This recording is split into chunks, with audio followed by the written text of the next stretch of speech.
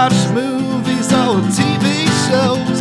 If that's what you like, you a stupid hoe with the book house kids. Yeah, we're the book house kids. We're the book house kids, bitch. Ay, y papi, is the bookhouse kids.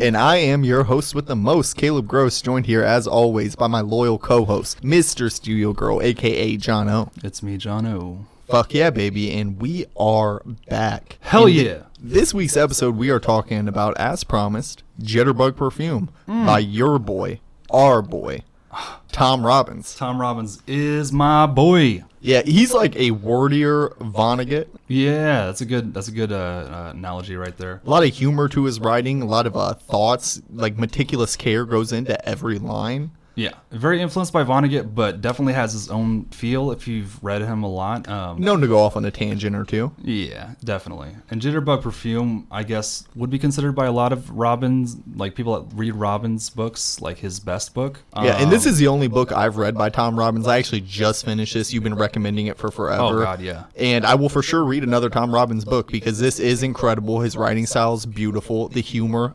hilarious. A lot of sex. Yeah, a lot of sex. And that's kind of like, we'll get to that later, but that's kind of my nitpicks of the books. Yeah. All of his books have so much, like, just almost like fantastical sex scenes. Yeah, and from what I've heard too, it like mostly like involves a woman around half the man's age. Yeah. So it sounds like Tom Robbins is getting a little lonely at home, just writing fiction out, trying to fulfill his sexual desire. Yeah, I think that's what he was intending. If I had an imagination like that, I'd be fucking typing up all kinds of weird shit though. So fuck it. Don't want to read my laptop. Keep doing your thing, TR. We're proud of you, bro. TR.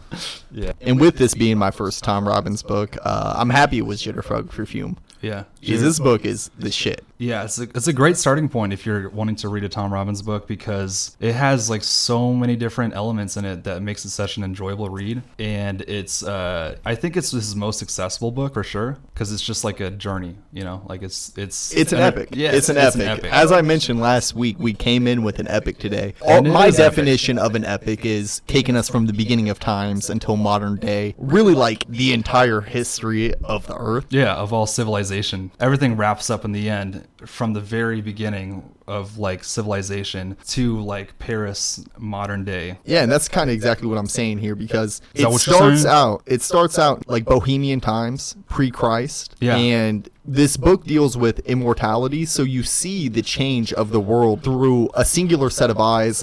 Eventually he finds someone else who gains the immortality with him, but this is King Alabar. King Alabar is the man. And yeah, you hit the nail. Like immortality is like, I would say like the number one subject of the book for sure. Yeah, absolutely. And it's super interesting. It got me thinking and like in a way I've never thought before and after reading a book. Like I'm kind of retract here because I don't know if I would say immortality was a theme as much as the vehicle to get to the theme. Yeah, like I said, it's like a subject. It was the way they used immortality. Yeah, a it's more subject. Like a subject. It's like a huge topic, I guess, that they use as a vehicle to get to other themes, like you said. For sure. And with Alabar, King Alabar, like we said, he's a Bohemian king pre-Christ era, and he is exiled from his kingdom because he is aging. They thought they killed him. He set it up with one of his wives, many wives. Alabar is oh yeah, you know, he's extravagant. A lot of them aren't consenting too. So Alabar is. I mean, he's a king. He's a Bohemian king. He can do whatever the fuck he wants. If he wants to swing that dick somewhere, he's gonna find something. It's gonna find something. Like even his dog at some point. But his favorite wife of all, Ren, set it up to make it possible for him to escape his certain death sentence upon aging. And that's the thing too. Like Alabar. He sounds like a candy bar name. Alabar, like, you know, he at the beginning of the book, you kind of think of him as kind of like this like snotty king, but he always has like, you kind of like, he's a down to earth dude. Yeah, he develops more throughout the book, and you realize that he kind of is searching for Like, I guess I couldn't through imagine immortality. anybody else more fitting for immortality than King Alabar. You find though. out, yeah. If I wanted somebody to become immortal, I would want it somebody as worldly as King Alabar, somebody who has his mind, and he's a funny guy. He's a good guy. Obviously, you grow to love him. He's the central protagonist of the book. So after being exiled from his tribe, he starts from nothing. True rags to riches here is a complete role reversal. Yeah. He goes from being a king to being not a man wanted, but almost. And this is what I was trying to get on here. Like, he gets more relatable, I guess is the right word, as the book goes on, especially in this section too. For sure. And at this point, he chases exactly what he's looking for: immortality. And he finds just that with help of a lover, Kudra, who he encounters. And together they find that immortality in the Bandalope Caves. They learn it from a long-lost tribe that, according to Alabar, is capable of real magic. And in this book, it's believable because there's also the Greek god Pan walking around dick hanging, and he's playing flute for all the girls in the meadows. But the reason why Kudra really wants this immortality is because of the first time Alabar met her, she was a young girl, and she was about to watch someone get burned at the stake, essentially. Yeah, and it's really interesting because, like, they meet up again, like, 25 years later or so, and she escapes from just about to committing sati herself. Suti. And she practices the Hinduism religion. At that time, they were doing Suti like crazy, And what would happen was when the male would pass away, the husband, the wife would go into the funeral pyre and burn with the husband. Mm-hmm. And just like her thoughts about not wanting to die is kind of like that kind of sparks her search for immortality as well. And Alabar, when he met her when she was a young girl, told her, don't ever do what that woman did. Don't go into the funeral pyre. Escape your death. Yeah, and when they meet up again, it's kind of like a cool rekindling, like an old Not only is it a rekindling, she's aged 26 years. Alabar hasn't aged a bit. Oh yeah, he's so not Alabar has to hook up with your girl Kudra. Yeah, he's got some gray hairs. It's all like over Dazed now. and Confused, man. They keep on getting older, and I just stay the same age. I haven't seen that movie, so. Oh, okay. I hope somebody has. So with his new lover acquired, Kudra, Alabar is once again on his journey, just around the world, really experiencing all of culture throughout centuries. I mean, Alabar is a man who has seen religions come and go. He is a man that grew up with the Bohemian tribe, believing in primitive gods, and he has watched Christianity come to fruition. He's seen gods come and go. He's met a god. He is friends with the great god Pan, who is a central figure in this book, a huge symbol character of just letting go of all of your worries and enjoying the pleasures. And I guess when he meets Pan, you realize Pan's starting to die off because that's around the time Christ comes. Pan's powers are waning with the less believers he has in him. No one's believing so the him Greek anymore. god of Pan that was once so robust and so mighty, at one point in this book even becomes invisible due to the fact that people don't believe him anymore. They don't worship him. They don't practice the things that he practices. And as their memories reject or forget Pan, he slowly crumbles away into nothingness. Yeah, eventually. It gets worse and worse as the book progresses, but it's kind of funny when he's invisible because they're walking around downtown and everyone just looks at them like, what the fuck is that smell? They don't know there's a goat god right behind them that hasn't took in a shower in centuries. Pan is a true god, so if you don't know who he is, he's like the woodlands god of Greek Greek mythology. He smells like a goat. Smells like a total fucking goat. And even when he is invisible, that smell sticks with him. Yeah, I mean, he's the god of lust, so he never washes himself, and he just has sex all the time. And, oh boy, does he have some sex in this book. He has sex with he's known animals. To have a couple few different nymphs lying around his place too. He's he's got a pretty nice grotto up there up top of the mountain. Yeah, it's really cool though how one of the main characters of the book is just this Greek god. It kind of shows how and really one of a big plot point in the book too. A big plot point is Alabar and Kudra's promise to Pan to make him bring him back to relevance, make him him mainstay god again, because they feel sorry for him. When he out of the times that he doesn't piss them off, they feel sorry for him for not achieving existence, because they're achieving immortality while he's slowly fading away. So I guess it's kind of that guilty, Yeah, it's a great dichotomy too. You have the the humans, Homers, as Pan would refer to them in a disparaging way. You could say so. And Pan is just like slowly drifting into the abyss. And the way they play with gods and make him a character in the book, and it's almost like a comparative religion class, because he's dealing with Kudra, who was a believer in Shiva. She was practiced Hinduism. And you have the rise of Christianity. You have Pan, who is an actual tangible god in the book that Alabar is friends with. So you get to see these religions come and go and kind of the mind state of the people. Yeah, and like as you would expect in like a kind of book like this, you get to learn a lot about like cultural times, cultural differences between all the different areas and different time periods. But being immortal doesn't come without its faults. As the story progresses, you start to see Kudra and Alabar begin to stagnate. They're never able to stay in one spot for too long. They have to jump around. They have to conform to religions they obviously don't believe in. And you know, at one point in the book too, they're just traveling gypsies.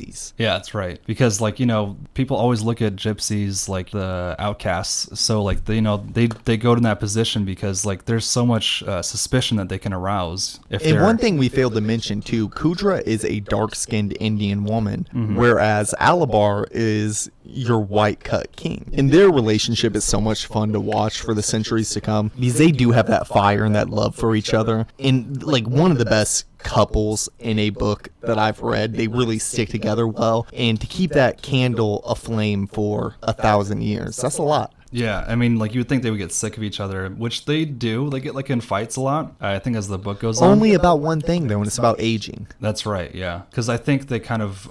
Kudra begins to let go and wants to go to the astral plane. Yeah, and Kudra wants to let go and wants to age. She wants a normal life. She gets to the point where they've traveled for centuries. They've seen so much, and they kind of just want to let go of this immortality. And I should say Kudra more so than Alabar wants to age and wants to begin a normal life, because she's been through so much. How long can a person live? And a person does somewhat look forward to death. And I think it almost kind of goes to show Kudra's original mother religion versus Alabar's, because she did believe in Shiva. She was a Hinduist, so she did believe in reincarnation. There was like a purpose to death, whereas Alabar never really had a belief of death and a religion to subscribe to, so he never envisioned death as a better place. Yeah, like that's a really good point. And Tom Robbins has some really good viewpoints on how society progressed in ancient civilizations. Like you mentioned earlier, how Kudra had so much to look towards, like with the next life. So this is going to bring me to the modern day part of this book. There's 4 parts to the book. Each one will have a chapter from each area. Alabar and Kudra's story is the central story, but also there's an undercurrent of another story being told in Seattle, a story being told in New Orleans, and a story being told in Paris. All 3 of these characters are perfumers, and early on in the book you really don't know their position to the story, and you're kind of wondering with what the fuck is this story even doing? It doesn't even seem to connect in the beginning. Yeah, like when I first read it, it was just so random. I was just like, what the fuck? I had no idea that I had no idea how they would like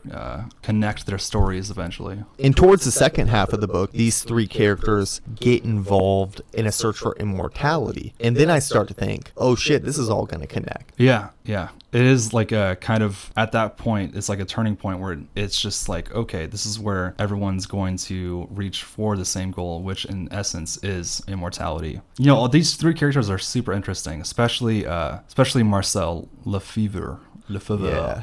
Marcel Lefebvre. He is called Bunny in the industry because his nose is the best in the business. And he smells what is an unknown perfume at the time, but it turns out to be a perfume that Alabar specifically designed for Pan. Yeah, that's right. To get him across and smuggle him. It was the only perfume that would deafen Pan's smell, and it was the most beautiful smell of them all. And Marcel Lefebvre was a big fan. And this perfume has an unknown base note that all 3 perfumers are chasing to find out, and that is the beet. The beet. It is a beet base, the most magical of all vegetables. And if you read this book, you're probably going to be a fan of beets. Yeah, you're going to be obsessed with them. You're going to turn into Dwight Schrute. Eventually, you'll start watching Battlestar Galactica. you'll start learning more about bears. Jono, don't describe your fucking Saturday night to us and try to justify your decisions and try to say that just because you read this book, you do those things. Because you do those things, and that's your fucking choice, dude. I just want someone to watch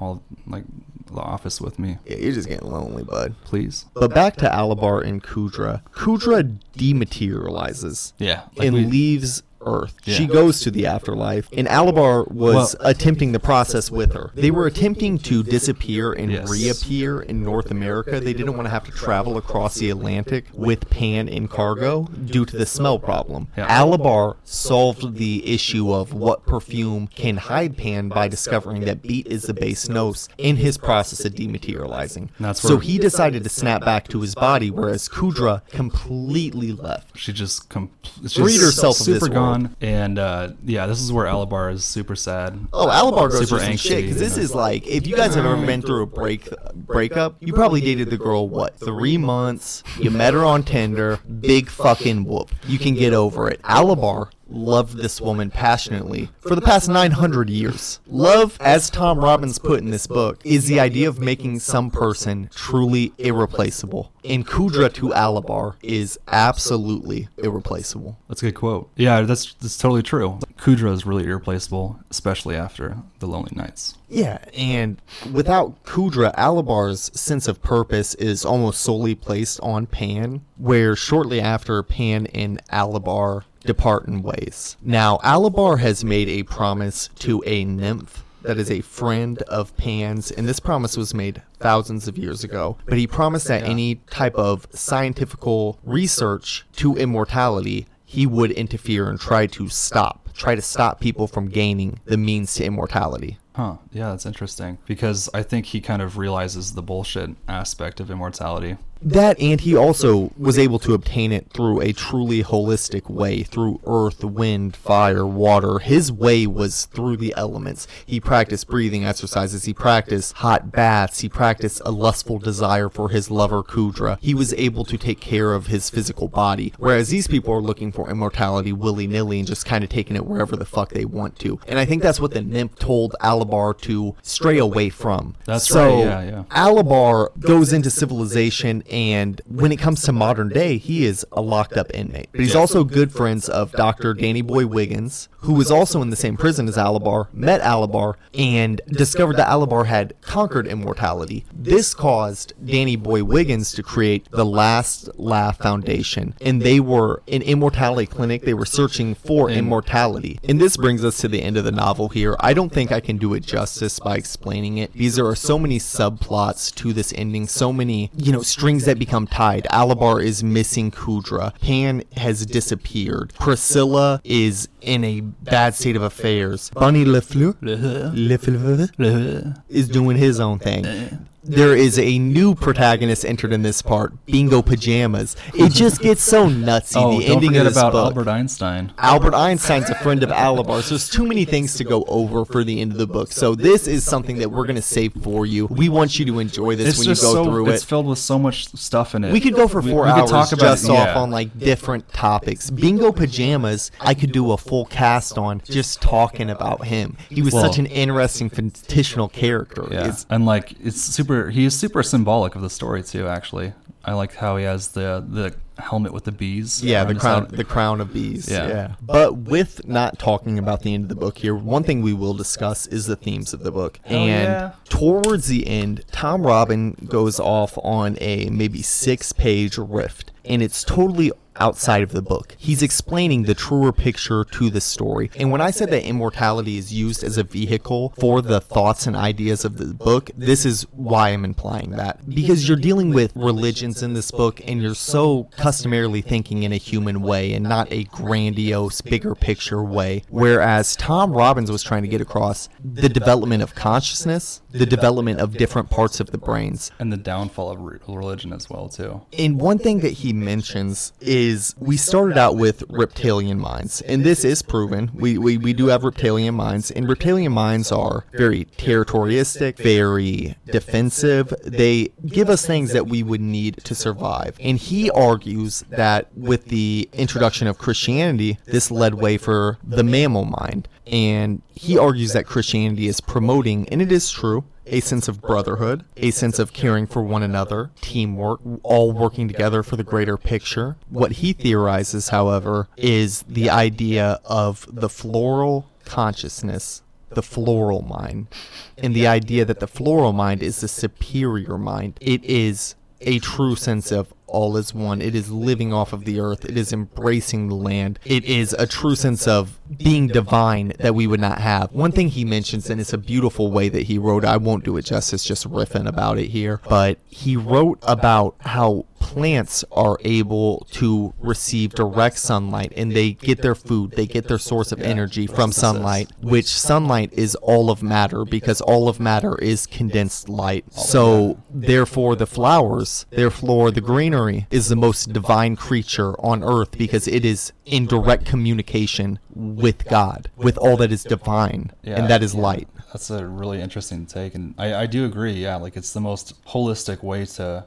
like survive, I guess. You know, living. And the way he wrote about it in the book too, he romanticized the idea so much, and it was pure propaganda, and obviously scientifically it's not probably going to hold up in the idea of, you know, the transfers of the brains, because he does go through like human brain evolution onto the ideas of the reptilian mind, the mammal mind, the floral consciousness. He does relate this all to scientific things. It's very loosely related, but it's a beautiful theory. Well, yeah. And it kind of goes to show you too where the idea of perfume and flowers are so prevalent in the book. It's a vehicle towards the evolution of the human brain. Yeah, I mean, like the main thing he's trying to get at is just like the sense of smell is connected to so many emotions, and is such a pure and like almost magical kind of sense. You know, it's very interesting when they study the sense of smell. He just ties things up so beautifully in the end of the book, and it's a story within a story within a story. There's so many subplots. There's so many different things to think about. Such a unique character list.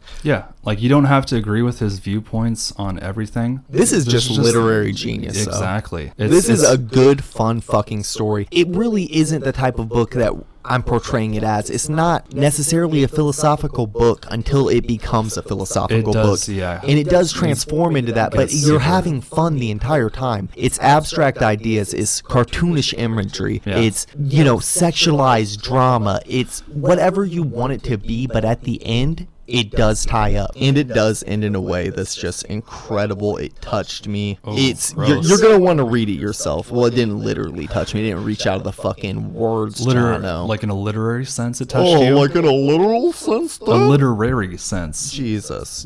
Pay attention, Jono. What's your favorite passage of this book? Well, I would say the part where Marcel Lefebvre gives his speech about perfume and how he's so obsessed with it, and it's really interesting. Like the idea of perfume is so elevated in this book in a way I never thought could be elevated, and definitely with Marcel's part. Sounds like you're catching that fucking Marcel fever, dude. Lefebvre, because it was an alright speech, not that great. Dude, he was talking about dinosaurs. He romanticized the idea. Yeah, he romanticized the idea. About dinosaurs. He did make perfume a very grandiose thing. No, like the way he kind of. It is beautiful. I'm giving you shit. It's a good part. No, like the hypotheses that he created were so fucking interesting, and you know, like they're far out there, man. But and he threw out the idea that like flowers are what made the dinosaur go extinct, and the creation of that, and the idea that smell for the reptilians was always limited, so they evolved into the mammals to appreciate the art and the grandiose nature of human life. And it's a very romantic tale. It's very romantic. That's the French and Jono coming out. Yeah, guys. And I'll get to like my favorite part here, and Jono kind of reminds me of you, bud. Because at one point in the book, Alabar introduces his wife Kudra to his friend Pan, who is a Greek god. Are you calling me a Greek god right now? Well, this is what I'm calling you. I'm calling you a fucking homewrecker. What? Because Pan has sex with Kudra after Alabar's been with her. Yeah. Kudra is married to Alabar, and Pan takes her up to the caves and has sex with her. And that's why I call you Mr. Steal Your Girl. Because I won't bring my girl around you, bro. Yeah. Because I don't fucking trust you, and I don't trust Pan. It was such a funny scene, though, because Pan starts playing his pipe. And of course, these homers, these average people are dancing to the music of the gods. And Kudra and Alabar dancing. They're vibing. They're doing the this is jitterbug, Saturday man. night. They're out downtown. And they're doing that jitterbug step. You know what I mean? And then Oh, man. Pan decides, hey, you guys are vibing. You guys are liking this. How about I fuck your wife? And Alabar lets him. Yeah, he's like, And just cool with everybody it. was cool with it. Yeah. Everybody remained friends. They weren't ashamed. I mean, if my girl had the opportunity to have sex with the Greek god, damn it, Chano, that's you. I guess I wouldn't let her. So are you saying I guess I wouldn't can? let her. No. But I'm saying, like, I thought I would let her, and then I like looked over at you, and I realized I just couldn't do it. I'm a Greek god. Yeah.